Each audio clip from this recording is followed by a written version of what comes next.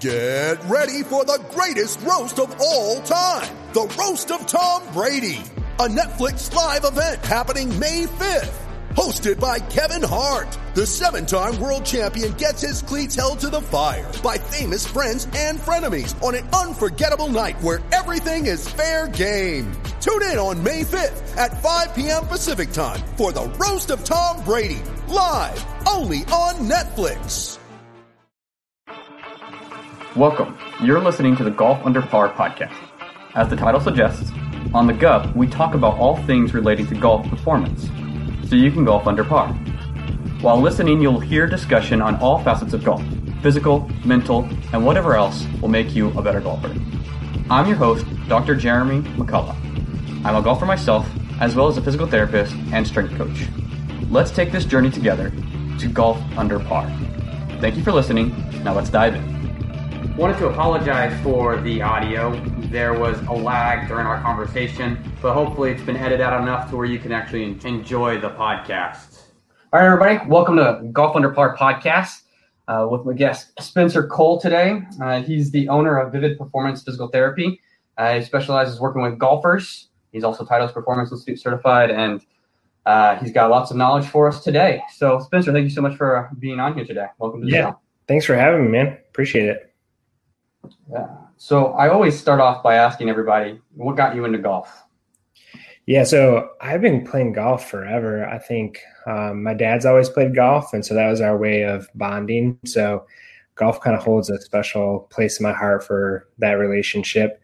And then I played a little bit in high school, but I was terrible. So I played freshman year and my senior year, and I was on JV both years. So as a senior on JV, you can imagine I wasn't the best golfer. And then when I got into grad school, I actually played a lot of golf. I was playing 2 to 3 times a week with buddies after class. So that's kind of when the love affair started over again.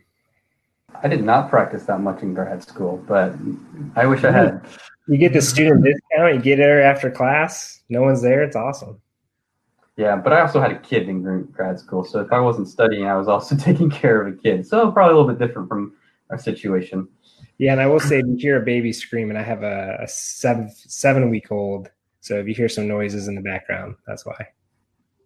Yeah, I think my kids are still getting ready for bed, so they might be right outside my door at some point too. But we'll be all right.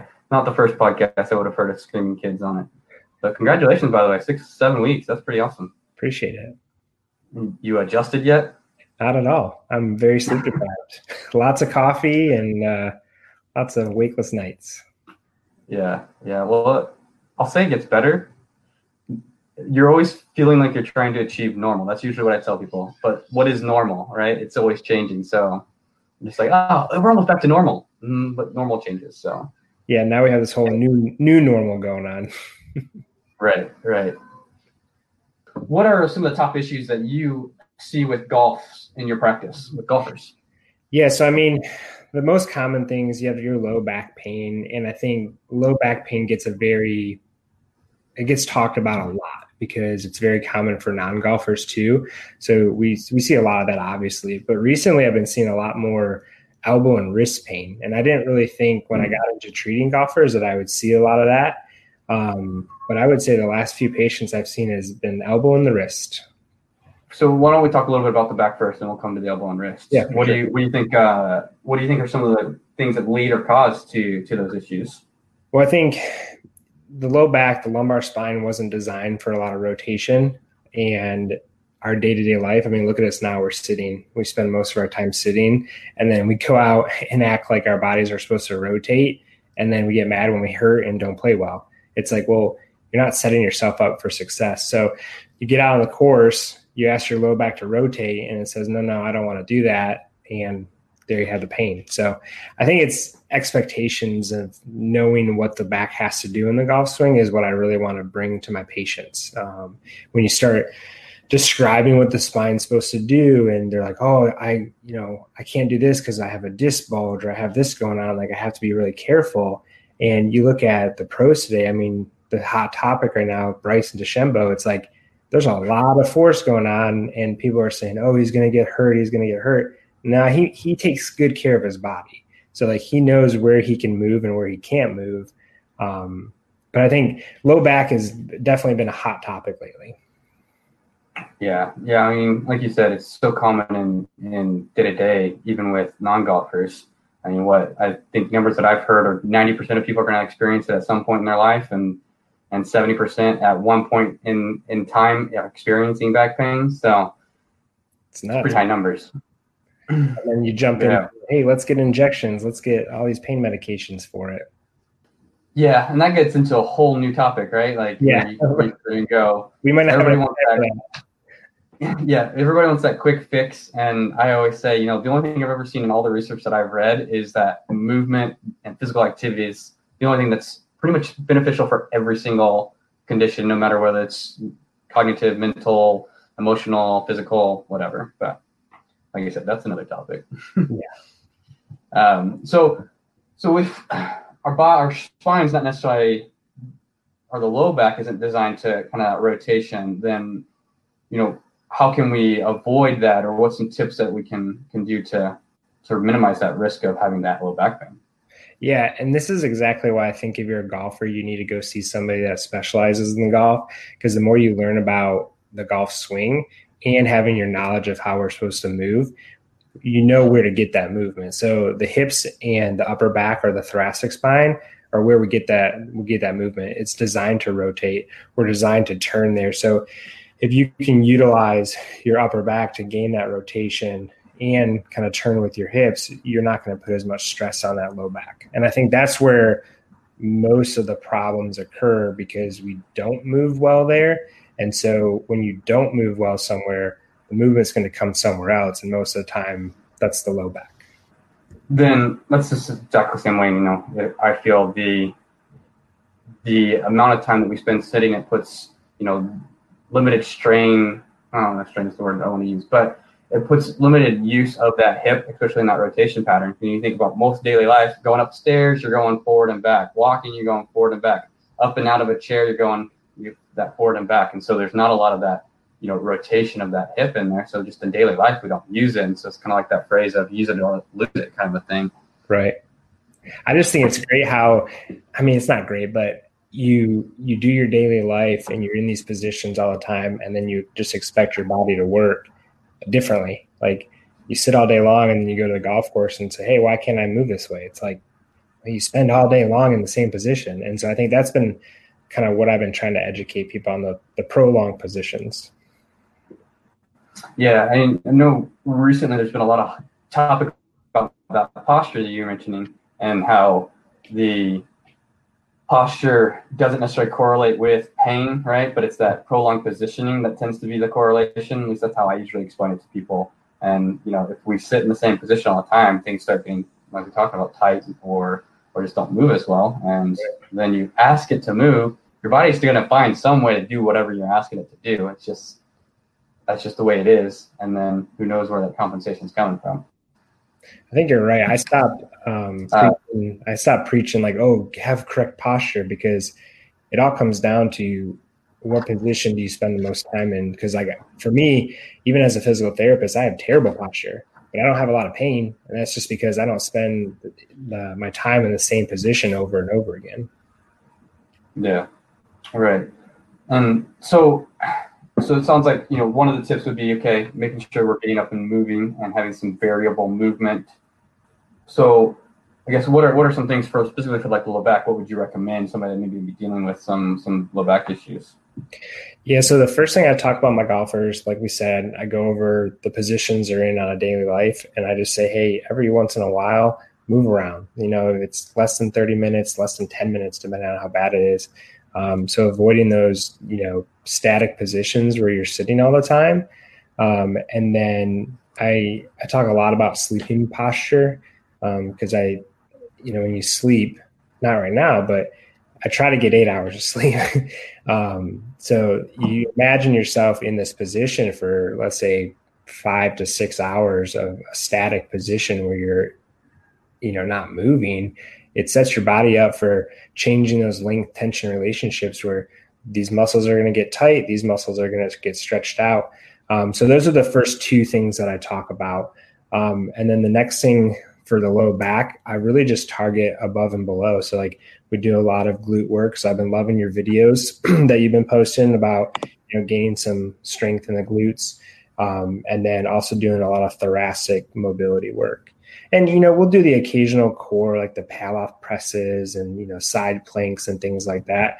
But I try to take away from the low back a little bit more so it doesn't build up this like holy grail of, oh, we got to protect the low back. Well, you just need to move a little bit better in other places. Yeah, no, I think, like you said, if you target some of the areas above and below, then the low back's going to take care of itself, kind of a thing, right? I don't feel like having to really focus on core is something that's necessary. If we focus on, going through movements with good technique and thinking, being cognizant of our technique, then usually that core is going to be engaged with the weight. If you're doing, let's say, goblet squats or something along those lines, if you're holding that weight, the core is going to be engaged and bracing as you're going through that movement. Or pretty much with anything, we can kind of talk about how the core is going to have to brace. And so it's getting its workout in during your regular strength training, in my opinion, most of the time. And I think that's a whole other topic, talking about core activation and all the different techniques people are doing nowadays that they probably don't need to do. So you mentioned wrist and elbow has been kind of a big thing you've been seeing here more of lately. So let's talk about that there. So kind of what is the tendency to lead to the elbow and wrist problems? Personally, I think it does stem from the thoracic spine and in the shoulder. And, you think about how problems occur, most of the time it's coming from somewhere else. So like, I find that most of the golfers that I've been working with have had a poor time rotating to gain that, in that backswing. And then when you come through, you got to throw the hands around to make up for that lack of rotation. And it's a problem I'm dealing with right now too. So I've met with some golf instructors and just kind of talked about some of the things that they work with players. And, they say very similar things, is that the hands and the wrists and the elbows, they have to be in this position. But if you're not able to rotate, then it becomes a whole thing where, a lot of people are slicing. So a lot of people are coming over the top and, throwing their hands out there. And if they're not in a good position, that can create some problems. Yeah. I mean, like we talked about earlier, right? The body is going to do what you're asking it to, and it's going to find a way to get it done. So if you're not getting any of that movement here like you would ideally get, then you're going to be creating more with your arms. That makes sense to me, at least. And so then, if somebody is trying to avoid these issues, what kind of things should they be working on then? I would assume thoracic mobility. Yeah, so I think if you're someone that's dealing with these problems and you're looking to solve it, obviously go see your golf physical therapist. So identify and make sure that you're doing the right stuff, and it's something you actually have to work on. When my golfers come in, I mean, I'm obviously going to treat the soft tissue injuries around the elbow and wrist to give them a little bit of pain relief. But then I'm also going to talk about, how are you, goes back to sleeping positions, prolonged postures. What's your day-to-day look like? Okay, you sit at a desk all day long.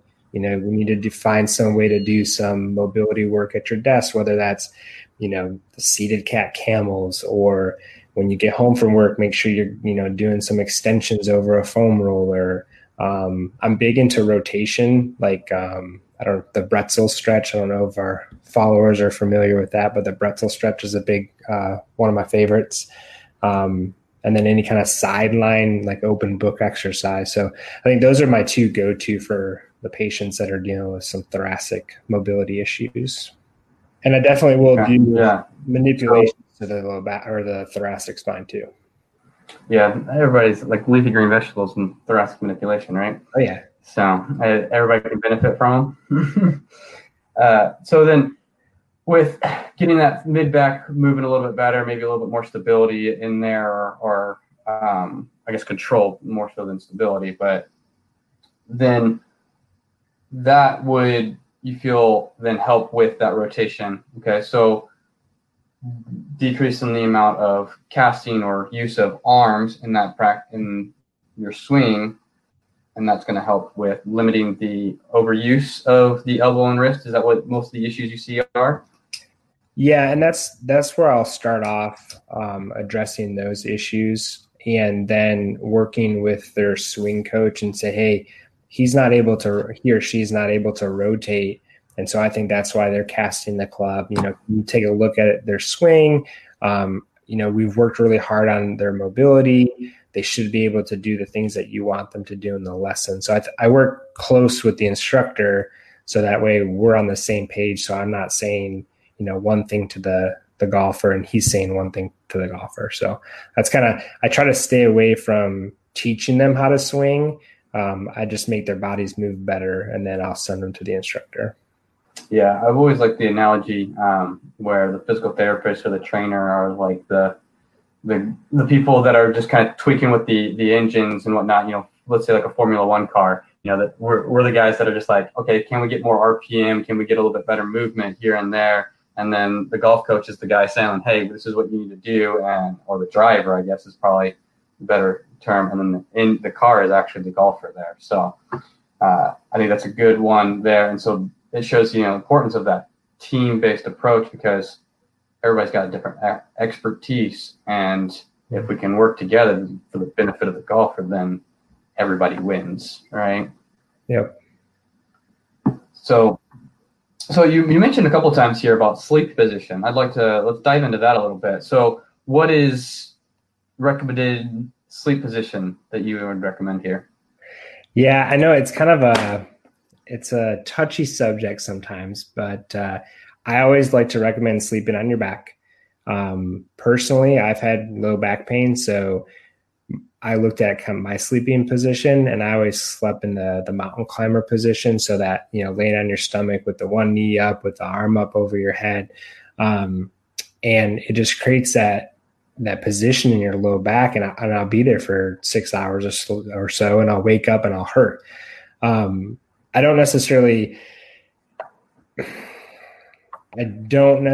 say, hey, you need to change it right now, because we learn to sleep in certain positions. So a lot of my patients will, I've always slept on my side, or I can't sleep on my back because, I snore. And so I think there's, on a case-to-case basis, I'll change the narrative. But all in all, I prefer someone sleeping on their back, pillow underneath the knees. I personally use 2 pillows on my side, so I avoid rolling over. And I don't know if you further down the TPI training, they talk a lot about the sleep position. So that's kind of where I picked it up. Okay. And so at what point do you decide that that's something that needs to be addressed? Is there certain issues, or at some point, like, okay, we haven't quite progressed to the level that I would have expected, and then you go into that, or do you kind of just address it up front? When I'm talking to the golfer, a lot of times if they say like, when I wake up, I hurt, or my pain is worse in the morning, or, I can't find a comfortable position while I sleep, or, that's when I'll start to dive in it pretty quickly. I will mention it in the first visit, just because if I'm going to preach prolonged position during the day, I want to know what their prolonged position is at night. So I will touch on it the first day. It depends on information overload. I'm not going to give, them 100 different things to work on the first day. I try to keep it pretty simple and then progress as needed. So, I don't think there's ever it changes case to case. Right. It always depends. That's always the answer and everything, right? You can say there's an ideal of something or the other, but it always depends, because everybody's unique. Everybody's an individual. So I can definitely understand that. And, going to that information overload, and that's partially why I try to keep these fairly short, is because they say that we retain about a quarter of what we hear. Mm-hmm. And so you always hear if that's the case, I always joke with my patients, that's why I repeat myself so much with them. And so then I'm like, oh yeah, so blah, blah, blah, blah, and then I say it again, blah, blah, blah, blah, blah. Okay, do you understand that? Now, can you tell me that, or whatever? And then that kind of the main important parts that they get that through.